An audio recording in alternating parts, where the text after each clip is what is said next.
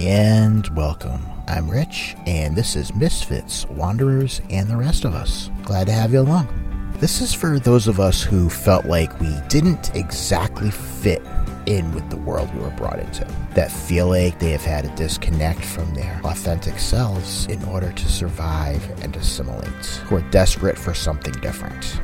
We focus on our basic needs: food, clothing, shelter, but we often don't acknowledge our other needs, and they are clearly needs: to be seen, to be heard, to connect, and to belong. When those needs are not met, we do what we know how in order to dull the pain.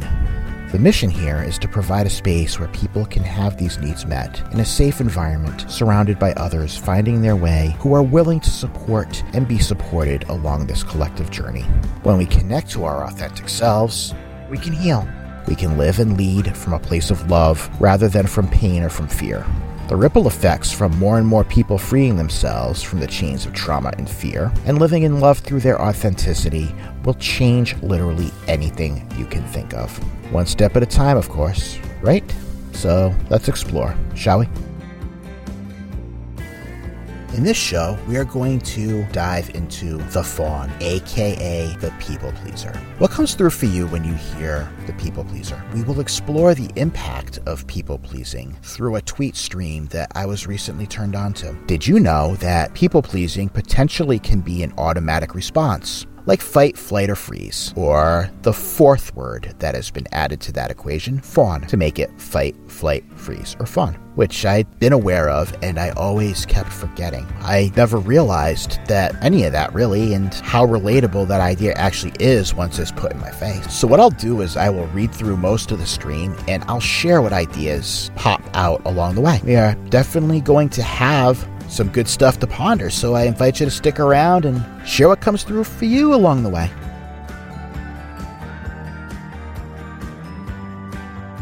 I had read this out live in my Facebook group and had some interesting insights that I chose to add within that came through. But as I was doing the edits to make it podcast worthy, I had a couple of problems come through that I didn't realize in the middle of the recording. One was that the dog nearby was chewing on a bone. Well, it was a heck of a lot louder than the audio filter could do anything about. I mean, I could have lived with that. Sometimes you just have life happening around you, and it is what it is. Also, through the course of that live stream, I kept getting these pop-ups with this gibberish that I didn't understand. Come to find out as I'm listening to the recording that the issue was my internet being wonky in the moment. And I discovered that there were several chunks in the middle of the stream that were completely unlistenable that I could not live with. So I now have to recreate this. I love having to redo things. I guess I could have just transcribed what came through, what I could hear from my stream, but I want to see what happens if I simply let what needs to come through again. I suspect that there'll be some similar insights. Some might be new, and some things that came through originally won't this time. And as far as you listening is concerned, it's going to be perfect, and you're going to hear what you need to hear, and that's all that matters at the end of the day. I was inspired because a member in my Facebook community posted this as a reaction to an earlier post. I believe it was some kind of a meme. And it brought some really interesting insights into the world of people pleasing. I had never thought of it in terms of an automatic defense mechanism, but more of a learned behavior. So in a way, reading this felt like a duh moment, because it took pieces of things that I knew and stitched them together in a way that created a powerful picture to open my eyes. And I invite the possibility that it may do so for you as well. And I don't think that's ever a bad thing, whether we ultimately choose to accept or agree or not. Learning different perspectives opens up ideas and possibilities that we may have blinded ourselves to. We all do it. It's part of the human experience.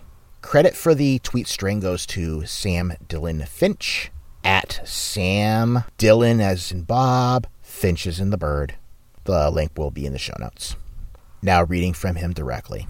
I want to share what has been, in the last year or so, one of the most important things I've realized about my own trauma history, something that has been massively important for my own healing.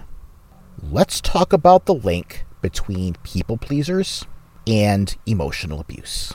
Confession: I am a people pleaser. It took me a long time to realize this, though, because I'm opinionated and I speak my mind. I'm an open book about a lot of what I've been through. Clearly, I don't care what people think, right? But people-pleasing is a lot more complex than that. It's actually part of a trauma response. Most people know about fight, flight, and freeze, but another response, fawn, is at the core of what people-pleasing is actually about. Fawn is always the one I keep forgetting about. That kind of just appeared recently in there, and I didn't really have a good grasp on what that was. And this really made that clear for me. And I can relate to that because there are points where I very much feel opinionated and I have some strong things to say in certain moments. But that invited me to think my way through. What moments am I having those stretches where I feel like I'm speaking my mind? And what moments am I feeling like I need to assimilate to what's around me? And there was an element of safety. There was an element of feeling like, did I need to protect other people in the room? Did I feel like there was some injustice, real or perceived, that I was fighting for? And definitely some situations were not like the others. Let me get back to the tweet stream. To avoid conflict, negative emotions, and re-traumatization, people who fawn when triggered will go out of their way to mirror someone's opinions and appease them in order to de-escalate situations or potential issues. For me, this meant that the more invested I was in an emotional connection, the less likely I was to criticize that person, vocalize when my boundaries were crossed, express unhappiness with their behavior, or share anything that I felt might damage that relationship. This could come across as being excessively nice and complimentary, overly concerned with another person's happiness, and waiting for cues in conversation to determine if something was safe to share or disclose. People pleasers are often considered emotional chameleons. Have you listening been in a spot where you were so wanting to connect with a particular person? It could be a mentor, it could be somebody you might want to date or were dating, or a parental figure, somebody who it means a lot for you to be around them and be connected to them. And possibly fear of abandonment might be spinning around in the background. You know, something worth pondering. And that's why in a lot of these pieces we just talked about, situation is everything. It makes total sense that you're going to be opinionated in one situation and you're going to overly submit in another. People pleasers are often really warm, encouraging, and generous people.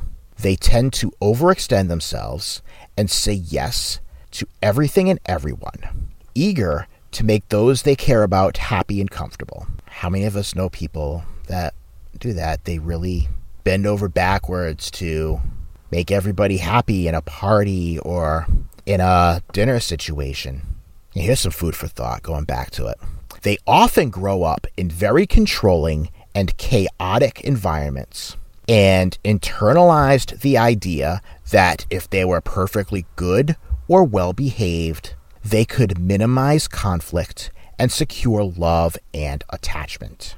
And when you have this tendency to defer, make yourself subordinate, try to become smaller, ignore your boundaries and intuition, and minimize your own needs, you are profoundly vulnerable to emotional abuse. When you are excessively concerned with pleasing others, you learn that in order to be effective at this, You have to shut down your gut instincts, your values, your emotions. Because being an individual rather than a mirror does not serve you in securing the love that you want. People pleasers can be drawn to abusive relationships and repelled from relationships that are abundantly loving because love has to feel earned in order to feel secure. In other words, if love is given too freely or easily, it doesn't feel safe. This means people pleasers can be drawn to relationships that are controlling.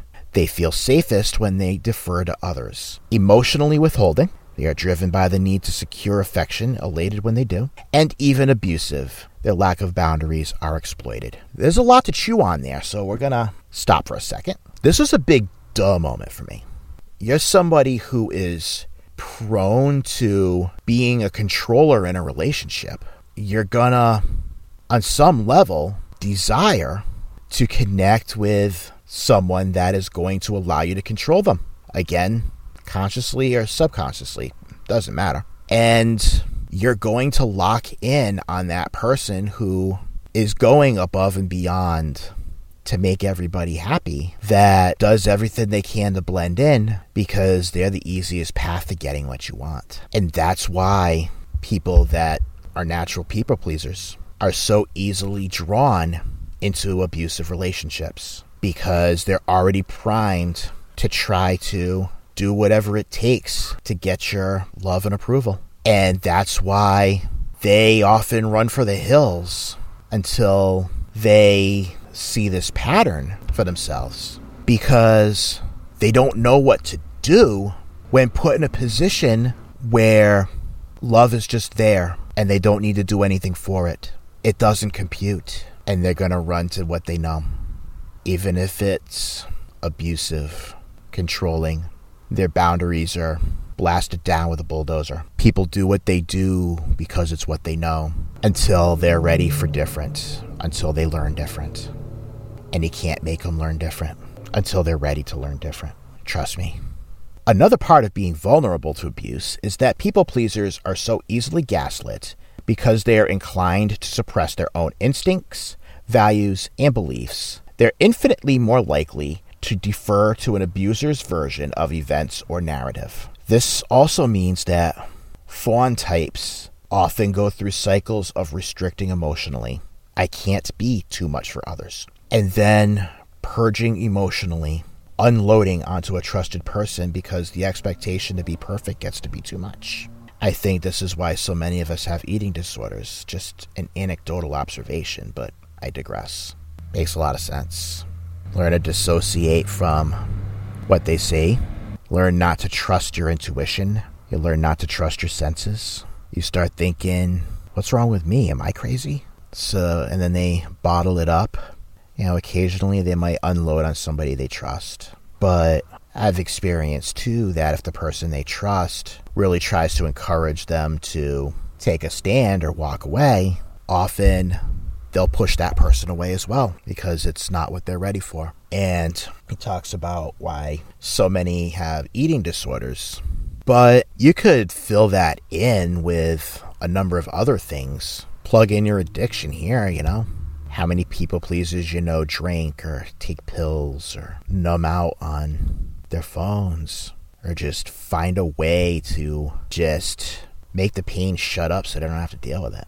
The fawn trauma response. Not intended to manipulate others, and it's not meant to be dishonest. Every single person presents a version of themselves to others. This merely describes how trauma informs that presentation on an often unconscious level. The fawn response is driven by fear, not a hidden agenda. The fawn type is less about manipulation because it's not being used to overpower someone. Instead, it's an excessive relinquishing of personal power, driven by fear and a desire for validation. Yeah, let's take a second to let some of that soak in. It's not a manipulation. It's not meant to play somebody or talk about trauma informing. A lot of times, it's people doing what they need to do to get their basic needs met, to be safe, to not be hurt, to stay alive, to be needed, to matter, and how it happens to be an unconscious reaction similar to fight, flight, or freeze, because it comes from that same place, the amygdala, that takes over because it senses danger and it's doing what it can to not die. It's reactionary, which makes a ton of sense, but I never realized that was a thing. For example, someone who runs personal errands for their boss, despite it being not part of their job description, is not manipulating their boss into liking them. It won't work anyway. Their boss, testing those thin boundaries, is exploiting their need for approval. I was always one who saw that behavior as more of a manipulative kiss ass than anything else, and I would be repulsed by it, turned off by it. I would judge those who use those behaviors because it looked like they were trying to get ahead. And some of them were, but it's interesting to acknowledge that for some people, it was a survival mechanism and not a manipulation. In more intimate relationships, this can show up as fawn types gravitating toward hot-cold dynamics, where affection and love are offered unpredictably. This is where the emotional abuse comes into play. You have someone who is controlling, who feels safest in relationships where they call the shots, and most loved when someone is actively seeking out their approval. Enter the fawn type. An abuser will offer validation only to keep the fawn type tethered, doing just what you barely need to do in order to keep getting the reaction that you want. You don't want them considering leaving, right? But they'll withdraw it before things feel secure, to ensure that the pleaser will continue going out of their way to fawn, continually giving over their power and autonomy so the abuse can continue.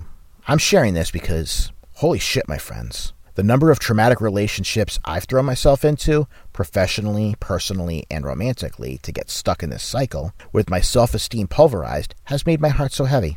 It took stepping away from a friendship that had so thoroughly gaslit and demolished me, while plummeting into the deep depths of anorexia, before I realized that chasing controlling, emotionally unavailable, even abusive people was crushing my spirit. I'm going to ask you something. Which of your friends do you cancel on?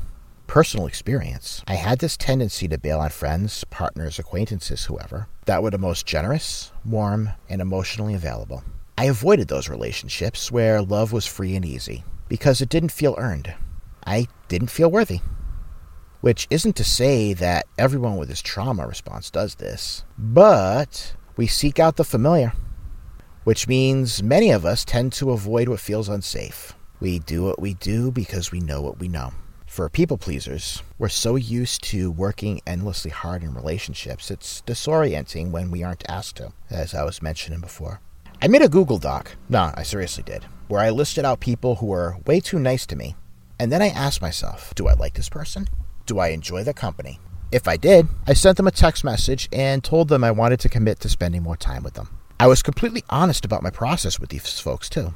I said, listen, I get really scared when people are so nice to me, and you've always been nice to me, and I get afraid of disappointing you. But I want to change that because I just enjoy your company so very much. In my phone contacts, I put emojis by their names. I put strawberries next to people who are super loving. I put seedling emojis by folks who taught me things that made me think and grow. So when I saw a text from them, it reminded me that I should prioritize that message. And my life completely changed in every imaginable way. My strawberry people went from being acquaintances, friendly, to becoming chosen family that I literally could not imagine my life without. With the help of some amazing therapy, I grew to love myself so much that because love was being modeled for me in a healthy way. That one's really important. Being around people that not only know how to respect themselves, but how they'll love on you. And that's something that you can take and learn to model. It's not a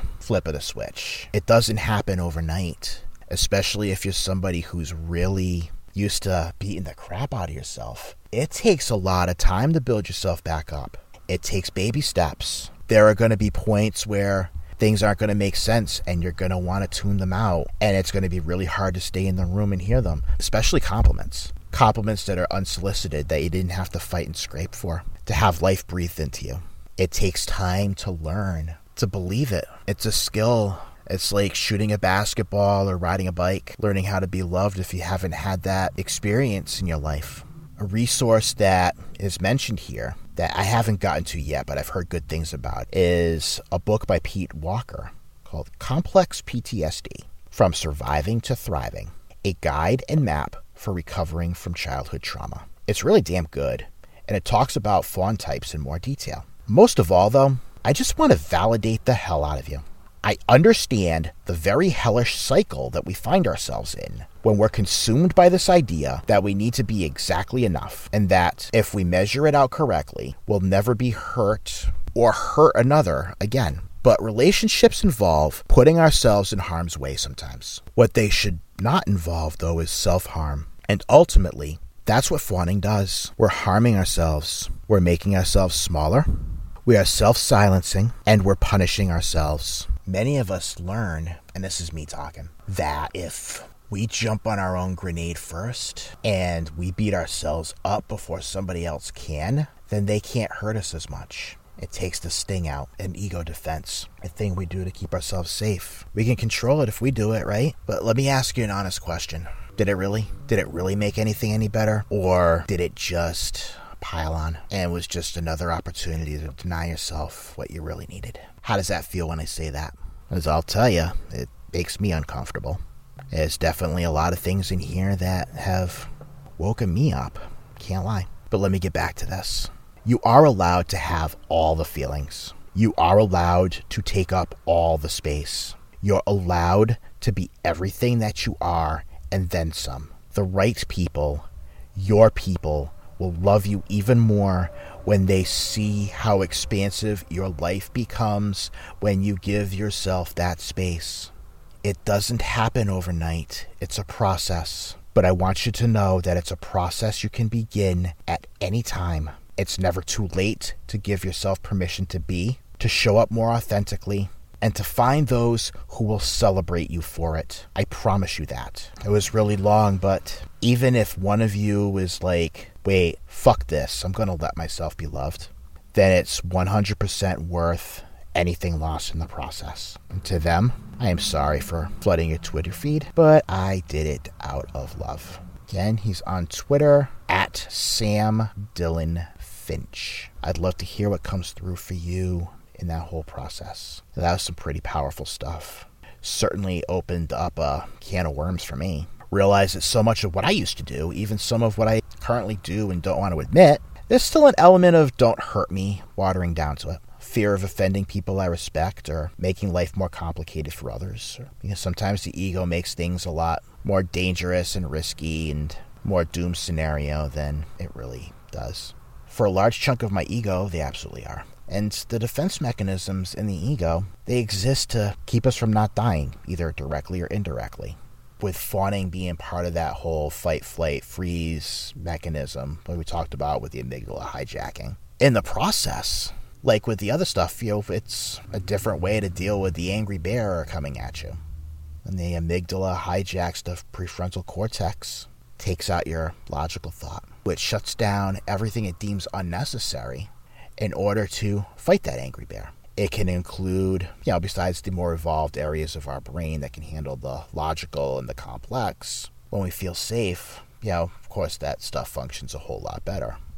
When we feel we're not, getting through this is trying to break into Fort Knox until you learn to navigate through it. If any of this resonates, it's worth learning to take a step, learning to connect to people that are willing to see you where you are and love and support you in that space. And starting from there, and again remembering, it is baby steps. This is a process. It's not going to be abracadabra, no more people pleasing, no more fawning. That's not true with any of this. It's always a journey. It's always a process. It's always going to be hard work. It's going to be stumbling. It's going to be correcting yourself and learning not to beat yourself up in that process. And there's help for you out there.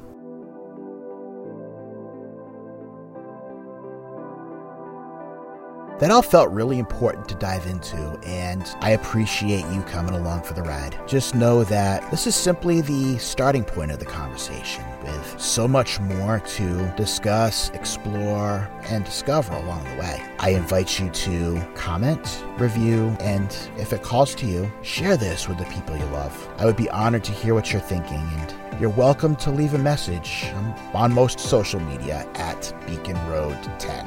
If you want to hear more, be supported, or simply continue the conversation, I invite you to follow and to join our private community for Misfits, Wanderers, and the rest of us. It's an easy search over on Facebook. Thank you for sharing your time with me today. Take care, and see you again soon. All content is the property of the respective creators. All opinions are solely those of the participants and do not reflect those of any of the hosting platforms. Misfits, Wanderers, and the Rest of Us is produced through Beacon Road Ministry. Copyright 2021, all rights reserved.